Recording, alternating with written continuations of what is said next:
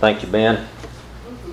As we were singing that one song, I thought about something I heard Dr. Rogers say in a message this past week. He said, "You know how you get a stain out? Scissors, that's how you get a stain out." You know how God gets stains out? The triple detergent of Christ. He removes sins, iniquities, and transgressions. Glory, hallelujah. He paid it all, and He is risen indeed. And He's coming back to get us. Amen. Amen. If you have your Bibles, and I pray you do. If you don't, there should be one in the pew in front of you. Turn to the 28th chapter of Matthew. This is our final installment, so to speak, in our Easter 2019 series, Instead of Me. We've looked at the fact that Jesus was betrayed, abandoned, accused, and punished for me. And this morning the message is entitled Alive in Me. And so we're seeing ourselves in these stories. And to get us thinking well this morning, I want to ask you, what would you say are the greatest sports calls of all time? As you're thinking about that, I'll give you what I found. This one I remember in my living room when this one happened. Braves win, Braves win, Braves win, Braves win. Skip Carey when Sid Bream come lumbering around third base and slid into home. Sent the Braves to the World Series over the Pirates. I'm sure, Coach, you remember Giants win the pennant? Yeah, Russ Hodges. Russ Hodges, he's right. Shot heard around the world. And then, y'all remember this one? I was watching this one too. There are no flags on the field. It's a miracle. The Music City Miracle. And that was Mike Keith in the 2000 wild card game. They beat the Bills, came back. Coach, remember Down Goes Frazier? Yeah. Howard Cosell. Noah, I threw this one in there for you. Had to find one for Noah. Bird from the corner. Johnny Most when Bird led the Celtics to beat the Trailblazers. And then the first time Gonzaga ever came onto the stage, the slipper still fits. That was when they beat Florida in the 1999 Sweet 16. Do you know the greatest sports call of all time? Al Michaels. Do you believe in miracles? Yes. 1980 Olympics when the U.S. hockey team beat the Russians to go on and then beat, I believe it was Sweden in the gold. Finland. So Al Michaels' call 38 years later still stands as the greatest sports call of all time. And I think we can learn two things from it. One, we're more apt to believe in a miracle in a boxing ring, on a football or baseball field, a basketball court, or a hockey rink in America because it's on our TVs than we are to believe in a miracle in a tomb in Jerusalem because it's in our Bibles. Ask somebody, did you hear about the Braves last night? They were down 7-0, came back and won 8-7. He'll say, man, that's a miracle. And you tell him, you know Jesus is risen from the dead? No, that's a fairy tale. Number two is Al Michaels' question, I think, stands as perhaps the greatest question of not only our generation, but each and every generation. Do you believe in miracles? The Christian faith is by definition a faith of miracles. The incarnation, the virgin birth, the resurrection. And if you don't believe in miracles, you're going to have a hard time believing in Christianity. But the more important thing is you may gain the whole world and lose your soul. You see, the greatest miracle is not the Music City miracle. It is not the miracle on ice, but it's the resurrection of Jesus Christ. And the second greatest is, Miss Pam, Miss Pat, it's amazing how God works things out, and that y'all sang this song before y'all sang it, and I already had this message put together. There's a miracle in every pew. Vic and I talked about it this week. Do you think God still does miracles today? Yes. Looking at the Bible, people say, well, I don't think He still does miracles today. Well, I know He does miracles because every day I get up and look in the mirror, there is one. Because Galatians 2:20 says, I've been crucified with Christ. It is no longer I who live, but Christ who lives in me. The old Buffy Cook is dead and buried, and he's in the baptistry at Liberty Baptist Church, never to be resurrected. Glory, hallelujah. And so as we read Matthew's account of the miracle of resurrection this morning, we can almost hear him like Al Michaels asking, do you believe in miracles? He first recounts the realities of Jesus' resurrection, and the evidences we're going to look at this morning is overwhelming, yet people today continue to turn a blind eye to it just as they did then. Second, he recites the reactions to Jesus' resurrection. They were as varied then as they are today. And so I'm going to ask you, do you believe in miracles? When we react in faith to believe the miracle of Jesus' resurrection and receive Him as Savior and Lord, an even greater miracle takes place. Jesus comes to live in me, in you, in us. And then we have the power to not only live eternally, but to live victoriously and abundantly. Jesus then, instead of me, and now He's alive in me. So stand with me to honor the reading of God's Word, Matthew 28. We'll read the whole chapter. And after the Sabbath, toward the dawn of the first day of the week, Mary Magdalene and the other Mary went to see the tomb, and behold, there was a great earthquake, for an angel of the Lord descended from heaven and came and rolled back the stone and sat on it. His appearance was like lightning, and his clothing white as snow, and for fear of him the guards trembled and became like dead men. But the angel said to the women, "Do not be afraid, for I know that you seek Jesus who was crucified. He is not here, for He is risen." Amen. As He said, "Come see the place where He lay. And go quickly and tell His disciples that He is risen from the dead, and behold, He is going before you to Galilee. There you will see Him. See, I have told you." So they departed quickly from the tomb with fear and great joy, and ran to tell His disciples. And behold, Jesus met them and said, "Greetings." And they came and took hold of His feet and worshipped Him. Y'all seen that meme, the first day in heaven? I can't imagine, though, what it must have been like that first resurrection morning when they saw Jesus and fell at His feet. And Jesus said to them, "Do not be afraid. Go and tell my brothers to go to Galilee, and there they will see Him." While they were going, behold, some of the guard went into the city and told the chief priests all that had taken place. And when they had assembled with the elders and taken counsel, they gave a sufficient sum of money to the soldiers and said, "Tell people His disciples came by night and stole Him away while we were asleep. And if this comes to the governor's ears, we will satisfy him and keep you out of trouble." So they took the money and did as they were directed, and this story has been spread among the Jews to this day. Now the 11 disciples went to Galilee to the mountain to which Jesus had directed them, and when they saw Him, they worshipped Him, but some doubted. And Jesus came and said to them, "All authority in heaven and on earth has been given to me. Go therefore and make disciples of all nations, baptize them in the name of the Father and of the Son and of the Holy Ghost, teaching them to observe all that I have commanded you. And behold, I am with you always to the end of the age." The Word of God, and the people of God, and the power of the Spirit of God. Let's pray. Father, we come to you today, and Father, as Jimmy said, this morning we do not serve a pile of bones or a pile of ashes. We don't serve a dead God sitting on a shelf. We serve a risen Savior.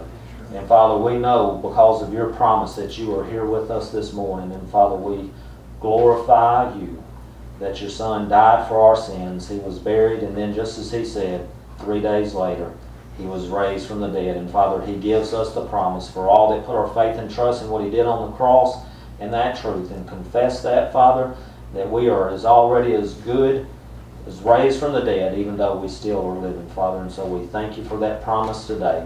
Father, we trust your promise in your word, that your word will not return void, and so we ask, Father, that you will use it now in your messenger to accomplish the purpose that you would have it to accomplish this morning in each and every life that is here. For we ask this in the wonderful name of Jesus. Amen. So we're going to look first at the realities of Jesus' resurrection. It's been well said that Jesus' resurrection is a miraculous feat, F-E-A-T. We're going to briefly consider the F and T and then kind of laser beam in on the E and the A, which is what Matthew focuses on here in his account. The F stands for fatal torment. And I really just have this in here for completeness sake. There's a theory that Jesus didn't actually die on the cross. He simply fainted or swooned, and that's actually taught in the Quran. As a well-learned man, I consider that preposterous. Geisler says the evidence for Christ's death is greater than that for almost any other event in the ancient world. And let me just give you 4 quick proofs. One, I can send you to and that's the first proof is the science of the crucifixion. You can go and Google JAMA, the Journal of American Medical Association, 1986, an article on the physical death of Jesus Christ, and it details there what the crucifixion of Christ would have involved. In the very last line it says, anyone who says that Jesus didn't die are at odds with modern medical knowledge. The only people who will deny it are the very ones that want to put their faith and trust in science to begin with. I mean, it'd be like putting Bob in a tomb with stage 4 pancreatic cancer or bubonic plague or a severed femoral artery and not giving medical attention. And then when he comes out of the tomb alive, you say, well, he didn't die, he just fainted. You'd be like, I got some oceanfront property for you down in Arizona. You looking to buy it? Second is, the Romans were expert executioners and they pronounced Jesus dead. You remember Pilate says he was shocked that Jesus had died so early? They were not going to let anybody off of the cross until they were not only dead, but good and dead. That's thus why the soldier thrust the spear into Jesus' side to be sure that he was dead. So they were expert executioners. They pronounced he was dead. The Jews never disputed Jesus' dead body was buried, as we looked at here. They had to come up with an alternate account. And then non-Christian writers recorded Jesus' death, such as Josephus. So Jesus suffered fatal torment and was buried. The T is transformed lives. In his book, Morrison, Who Moved the Stone, he focuses in on 3 people. First, Peter. Think about Peter. He went from denying the Lord, cursing, saying, I don't even know that guy, to standing up and saying, you killed Jesus. You denied the Holy One, the righteous one, and you killed him.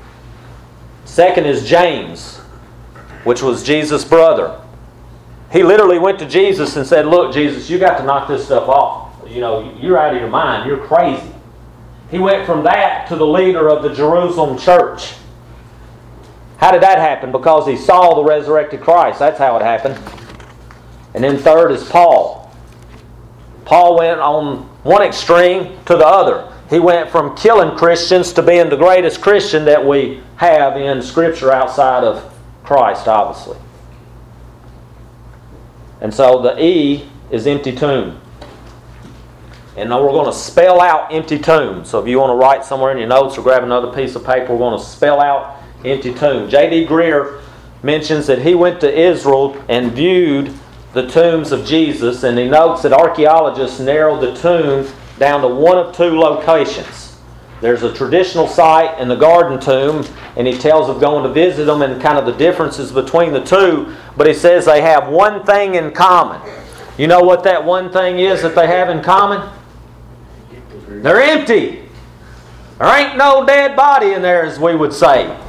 You can go find the bones of Muhammad. You can go find the bones of Buddha. You cannot find the bones of Jesus Christ because He is not dead. He is risen.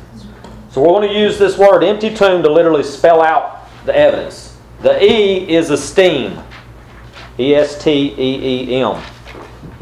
Think about in our country, our world today. If someone dies, a great person dies, we make a memorial of that, do we not? The tomb of the unknown soldier, the Taj Mahal, the pyramids in Egypt. J.P. Moreland points out that there were 50 such places in Palestine, and yet there was no evidence that this was ever the case with regards to Jesus' tomb. You know why they didn't venerate it? Wasn't anything to venerate about it because it was empty. The M is manifesto. Look at Matthew 28, verse 13. And said, now you go tell the people His disciples came by night and stole Him away while we were asleep. Now I don't know how much money they gave these guys, but it had to have been a lot of money. You know why? Because them to say, hey, we fell asleep on the job and this guy got out, would mean that they would potentially be killed. And not only to mention that, do you think you could sleep? I mean, I can sleep through a lot of stuff. My wife can vouch to that. I've joked that I could sleep through a tornado coming through my bedroom, although I really probably couldn't sleep through that. I don't know that I'm going to sleep through a grave robbery of 12 guys coming to steal Jesus when I'm literally 4 foot from it. I'm going to wake up. And then secondly, how do you know what happened while you were asleep? I mean, ask my son, how did it work out for you studying for that Diffie Q test while you were sleeping?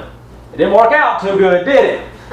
You don't know what's going on when you're asleep. So how do you know the disciples came and stole the body? I mean, this thing is just ridiculous. But this is the only thing that the Jewish Supreme Court, the only thing that they could come up with. This was their manifesto. All right, the P is it was preached in Jerusalem. Could you imagine back, when was it, 90s I think it was, the O.J. Simpson case happened? Could you imagine going to the people of Los Angeles and saying, now look, we know good and well that O.J. did not have a trial down here in Los Angeles just a couple of weeks ago. They'd have looked at you like you were crazy. Within hours, they were preaching the resurrection of Christ. You know where? In the most difficult place to preach it, Jerusalem. And within weeks, it was common knowledge to all of Jerusalem. As one gentleman said, without having a reliable testimony for the emptiness of Jesus' tomb, the early Christian community could not have survived in Jerusalem, proclaiming the resurrection of Christ. That's exactly what they did. You know why? Because the tomb is empty. And then T is theology. First, I'll give you two things, myth and Messiah. Look again at verse 13. His disciples came by night and stole him away while we were asleep. So let's just go with that for a second. What do you think the disciples had to gain by doing that? Nothing. What did they have to lose? Everything. Not to mention their pre-Christian religion taught them that to lie in such a way was to risk eternal damnation. You think they were going to risk that? No. And then M is Messiah. Think about it. What kind of Messiah were they looking for? One to save them from the Romans. One that was victorious. Not one that died like this and then was resurrected and was going to give a spiritual kingdom. Because you remember, even when Jesus goes to ascend, what did they say? Are you going to now restore the kingdom to Israel? So it was completely at odds with their theology, the empty tomb. So the Y is yield. What did the disciples hope to gain by this hoax? Warren has a book called Cold Case Christianity. He's a homicide detective, and he investigates the evidence and the claims of the Christian faith, including mostly the resurrection. And he says there's three motives behind every murder and essentially all misbehavior. Money, sex, and power. Did the disciples gain any of that? Think about money from a standpoint. No.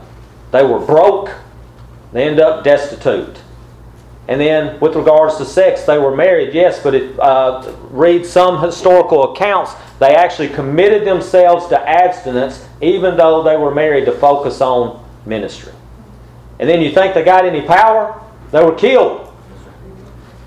And so their yield was nothing. All right, and then tomb. So that's empty, tomb. The T is tenacity.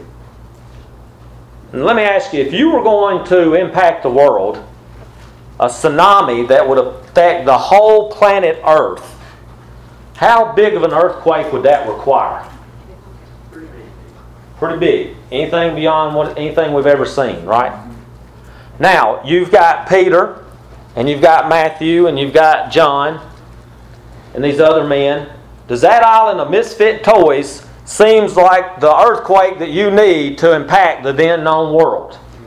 What you know about their life? No. The reason is that transformed them from cowardly to tenacious was that the tomb was empty. All right, the O is officials. I mean, think about what they had to lose. When Peter stands up and says, "You killed Jesus," their reputation was at stake. Couldn't they have just thrown a big bucket of water on this fire that was starting to emerge called Christianity? You know why they couldn't? Because the tomb was empty. M is multiplication. What do you think convinced one person after another that these Christians were right and the priests were wrong? I mean, they essentially went to the higher-ups, the most educated people. Would be like me and Noah going to Harvard and trying to debate with those guys. I don't think it's going to work out too well for either one of us. Or what about trying to take down the Chinese military, the most powerful force in the world? How were they able to do that? How was it able to multiply? Because the tomb was empty. And then the B is break. The first public statement of Jesus' resurrection was actually 7 weeks after the crucifixion, according to Acts 2. If you knew Jesus was raised, wouldn't you go proclaim it from the housetops straight away? So why a 7-week gap? As Morrison says, the romancer can mold his incidents to fit his purpose. The biographer must take what life gives him. All right, the A is appearances. We just read, who does Jesus appear to first? In Matthew 28. Women. An empty tomb and transformed lives does not a resurrection make. You must have eyewitness testimony. See it with your own eyes, right? Well, the last people you would pick were women, because they were not even considered capable of giving valid testimony. And then if you look at 1 Corinthians 15:6, Jesus appeared to 500 people at once. Paul wrote that, and he wrote that around 55 AD. 20 years after Jesus was resurrected, he said, if you don't believe me, go ask those guys, I dare you. He'll confirm what I did. So I'm kind of closing up or finishing up this section here on the realities of Jesus' resurrection.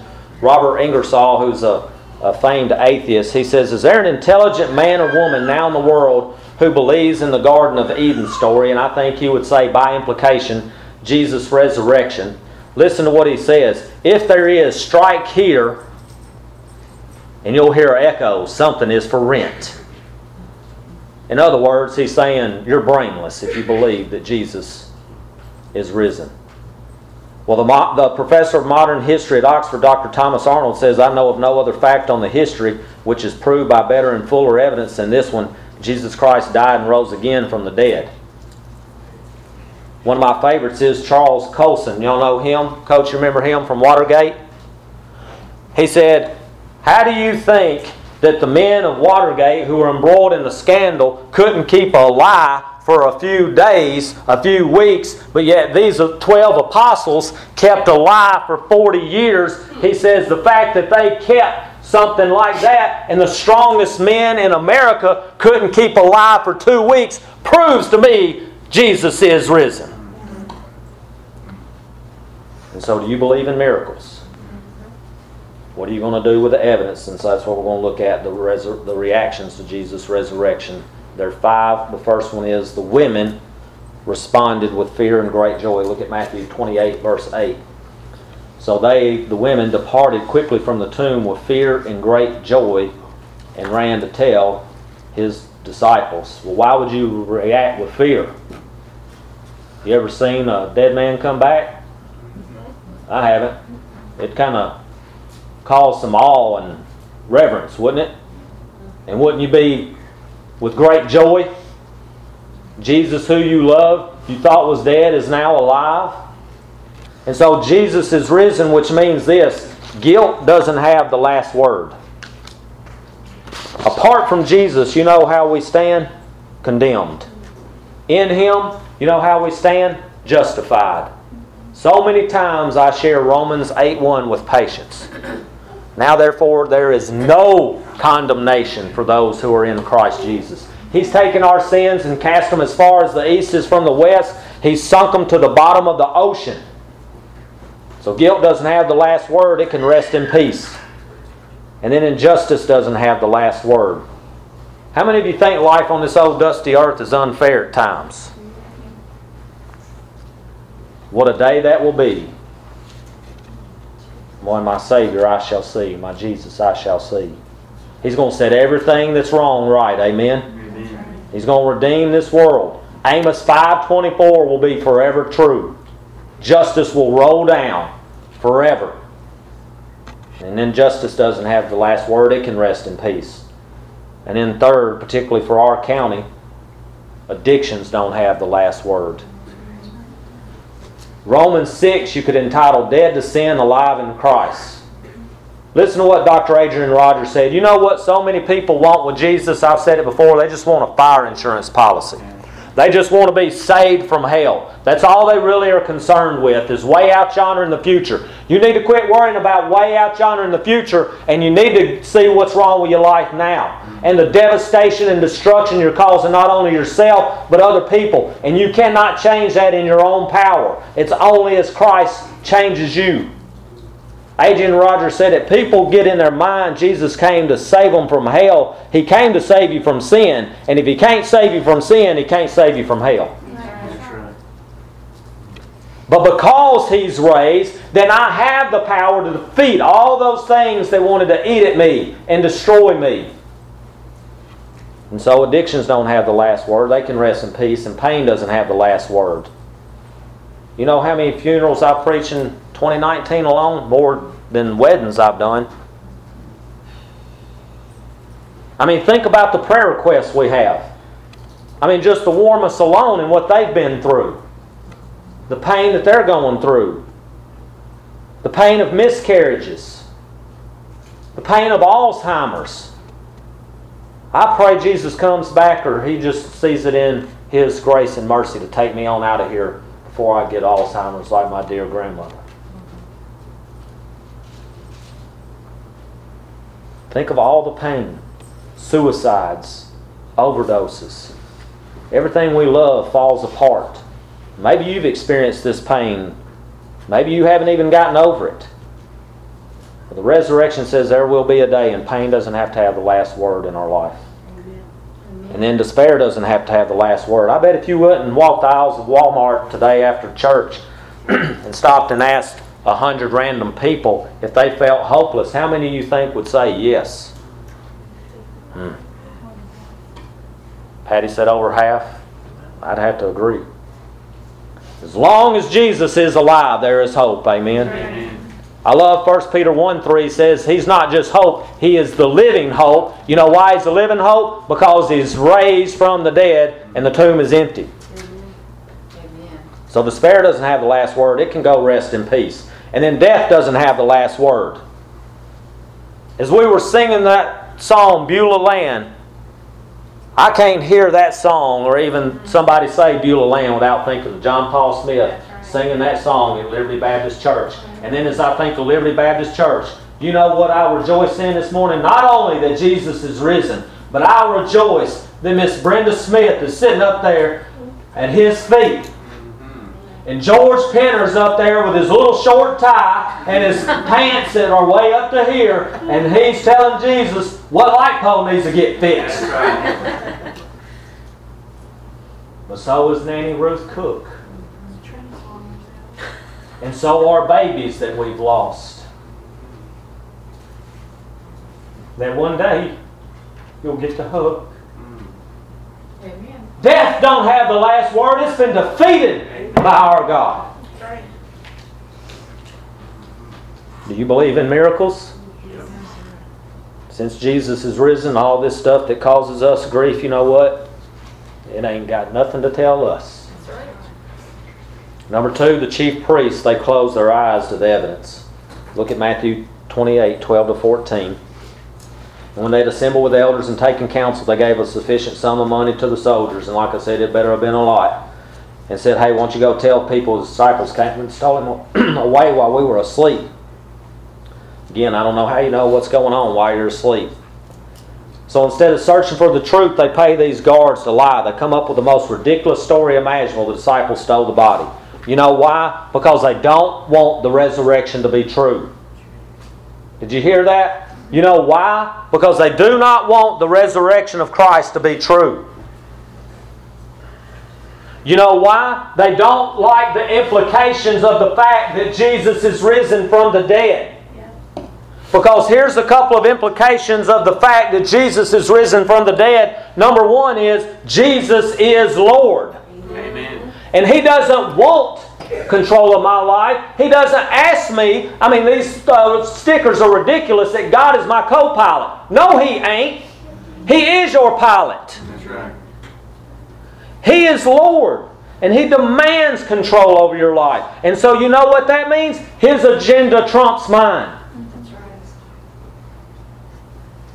You know what that means? His authority supersedes mine, because it says down here that He has been given all authority in heaven and on earth. And you know what it means? I can't enjoy my pet little sins that I want to enjoy. It means I can't spend my money and my time like I want to, because Jesus is risen and lordship over my life is dead in the grave. Number 2 is I can't boast of anything. And that was the problem with these Pharisees. They boasted in everything that they did. They had a longer prayer shawl than everybody else. They prayed longer. They prayed better. They were more righteous. They even tied their pickles in their garden. They even tied their basil in their garden. I mean, they were better and holier than everybody. But when Jesus is risen from the dead, all that pride is flushed. It's gone. Deeply ingrained in each of us is a desire to be better than everybody else.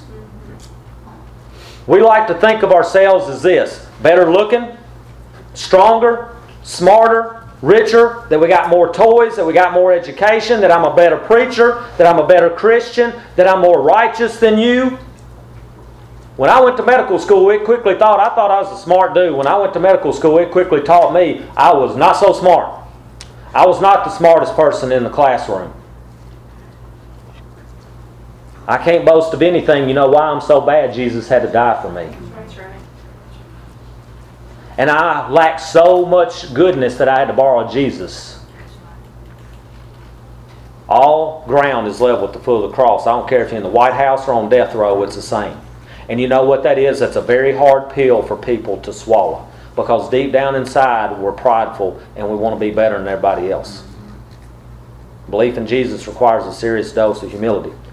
And third, I ain't so smart.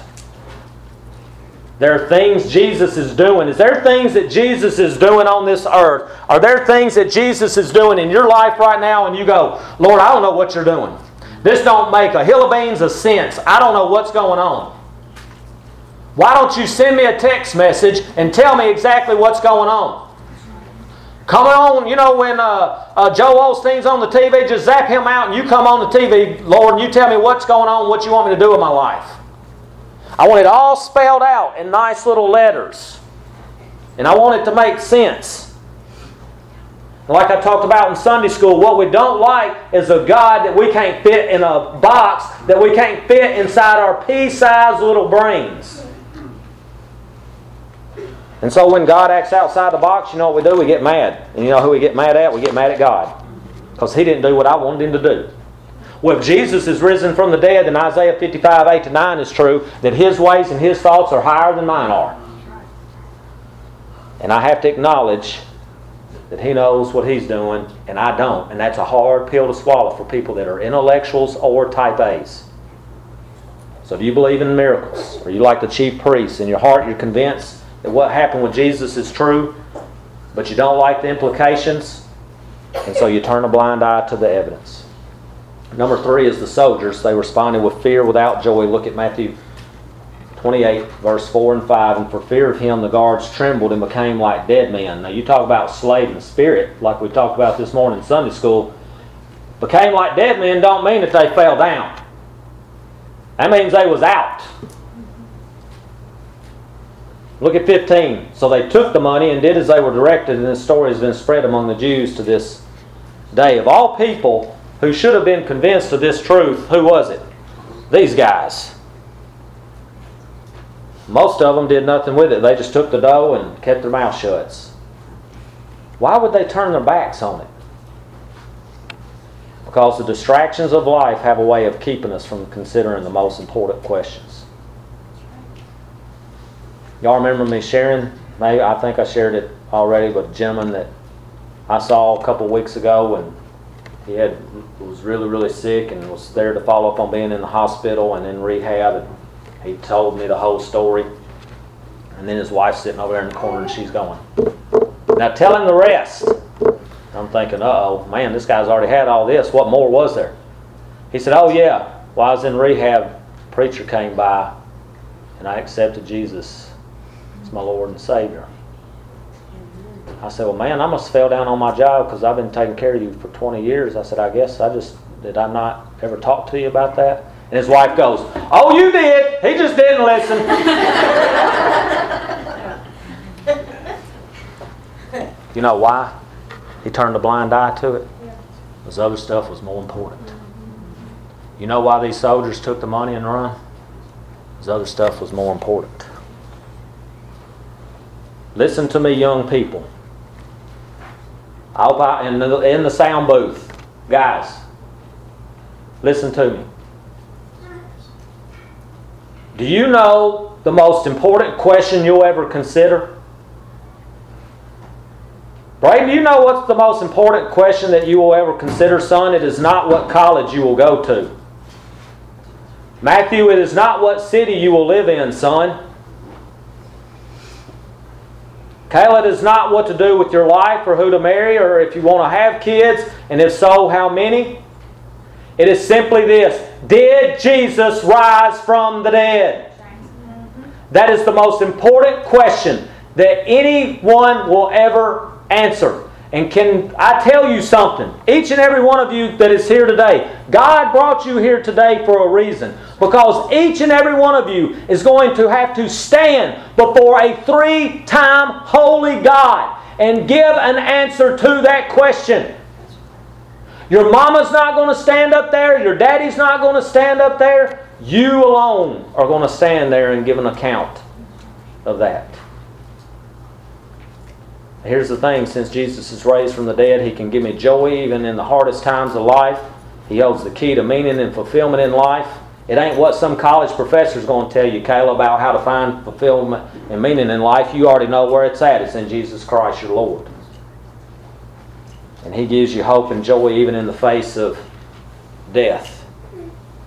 Our dear sister back here was talking about a family facing an esophageal cancer diagnosis.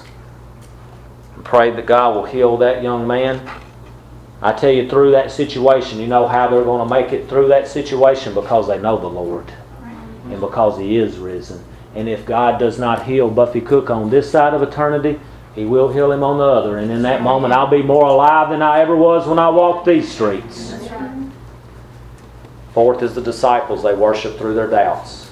Look at verse 17. I mean, you got to love the Bible's honesty. You know it? I mean, you look at verse 17, and you either find that strange and embarrassing and ridiculous, or you find that encouraging, comforting, and amazing. That some worshipped Him, but some doubted. Acts 1, 10-11, even after Jesus started to ascend, they're still like, I don't know. I've seen them magic shows down there on 1st Street in Jerusalem. I don't know about this. How could they doubt? Because what Jesus is doing is completely foreign to them. It's confusing. They still had questions. Have you ever had the same? We talked about it this morning, didn't we, Coach? Do you have every doctrine of Scripture? Yep, got that, and I ain't got any questions about it. Well, if you do, come help me, because there's still a bunch of them I got questions about. Amen?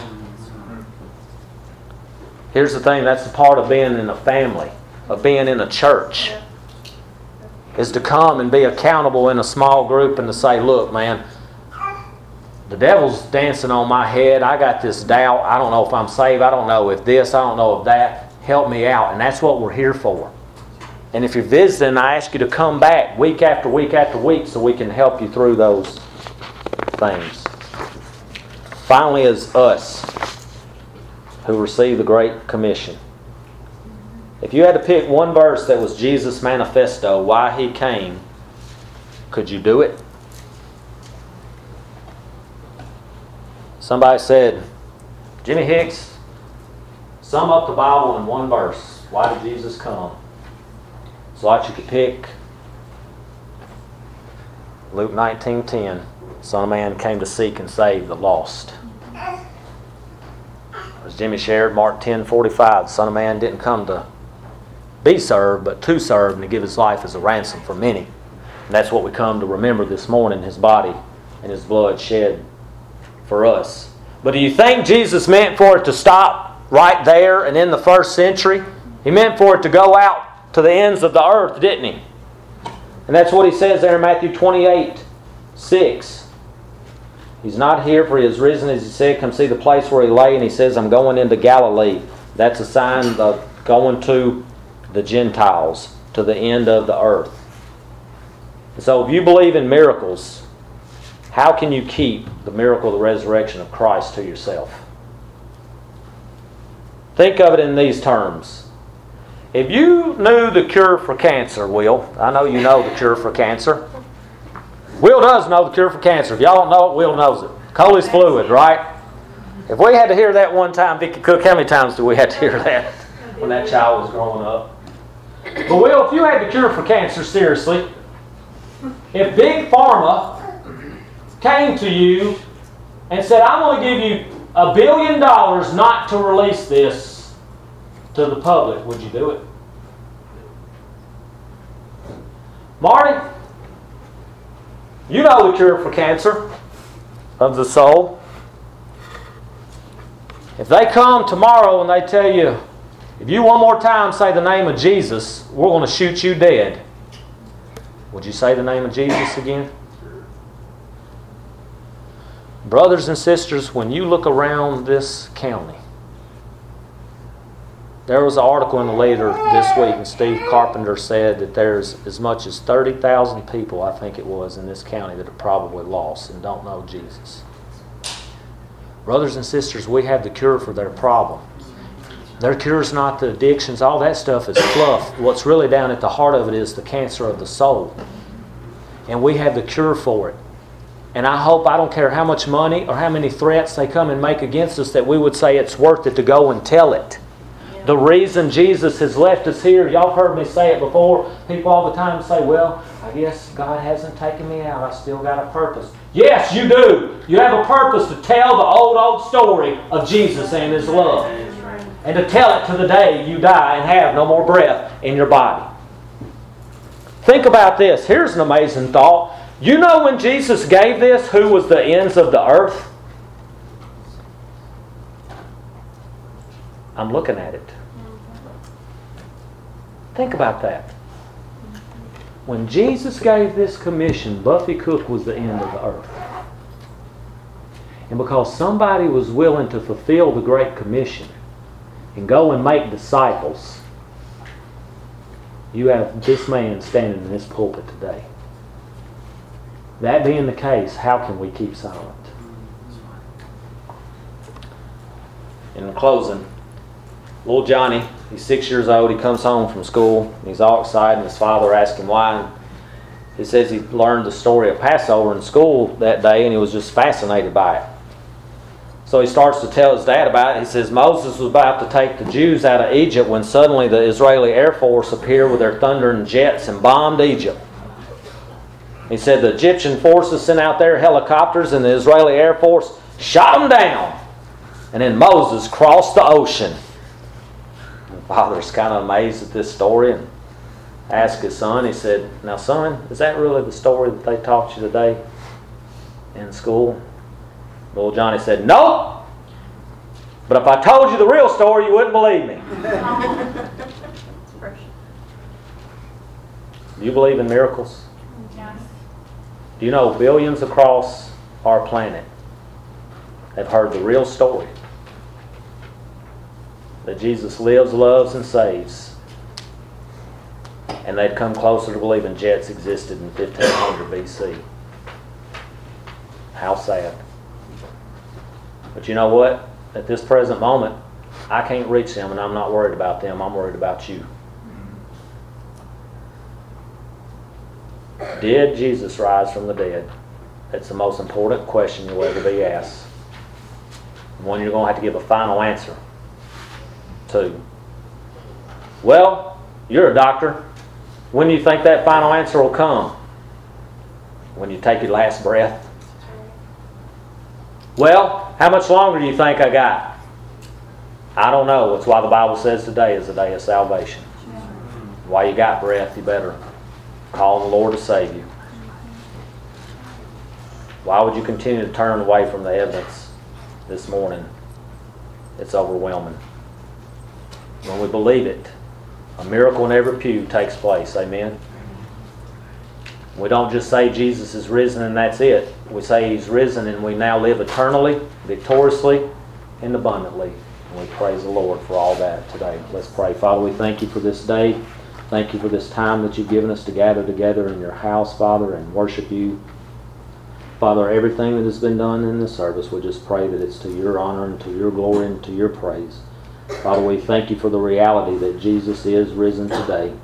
And Father, we come reacting in faith to receive that by faith. And Father, because of that, Jesus lives in us. And so we thank You that we can go out and not only live forever, Father, but we can live victoriously and abundantly. Live the abundant life and have the abundant life. And Father, have power over sin in our life. And so we thank You for that truth today.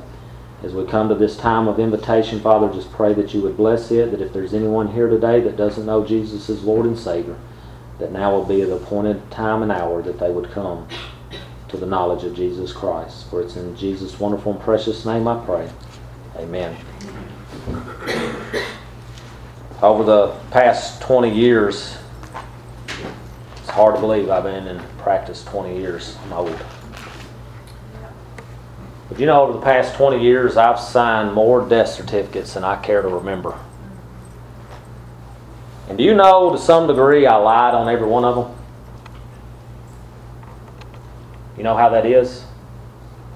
Because I should have signed it in big red letters across the top as the primary cause of death, this. S-I-N. You talk about a hard pill to swallow. I don't know what's going to happen to old Buffy Cook, how I'm going to be out of this world. I just pray Jesus comes back first. But if not, I don't know how it's going to happen. But you know what? It's a sober and humiliating thought to know that it's my own sin that's going to kill me.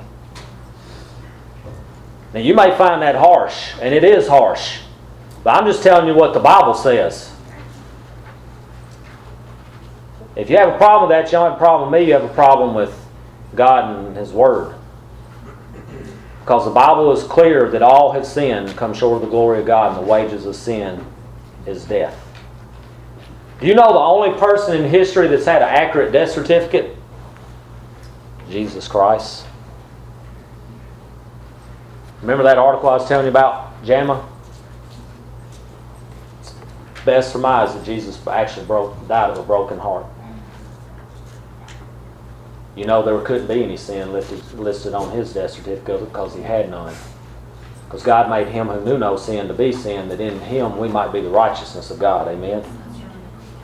So remember Jimmy said earlier, you can't have the good news without the bad news. That's the bad news, and I'm going to give you the good news, right? The good news is this: but God showed His love towards us, and even while I was cursing God, Jesus went to the cross and died for me. And the free gift of God is eternal life through Christ Jesus our Lord. And so when you do that, as John 5:24 says, you pass from death to life. And so come this morning and receive Jesus as Lord if you've never done that in your life, as we stand and sing.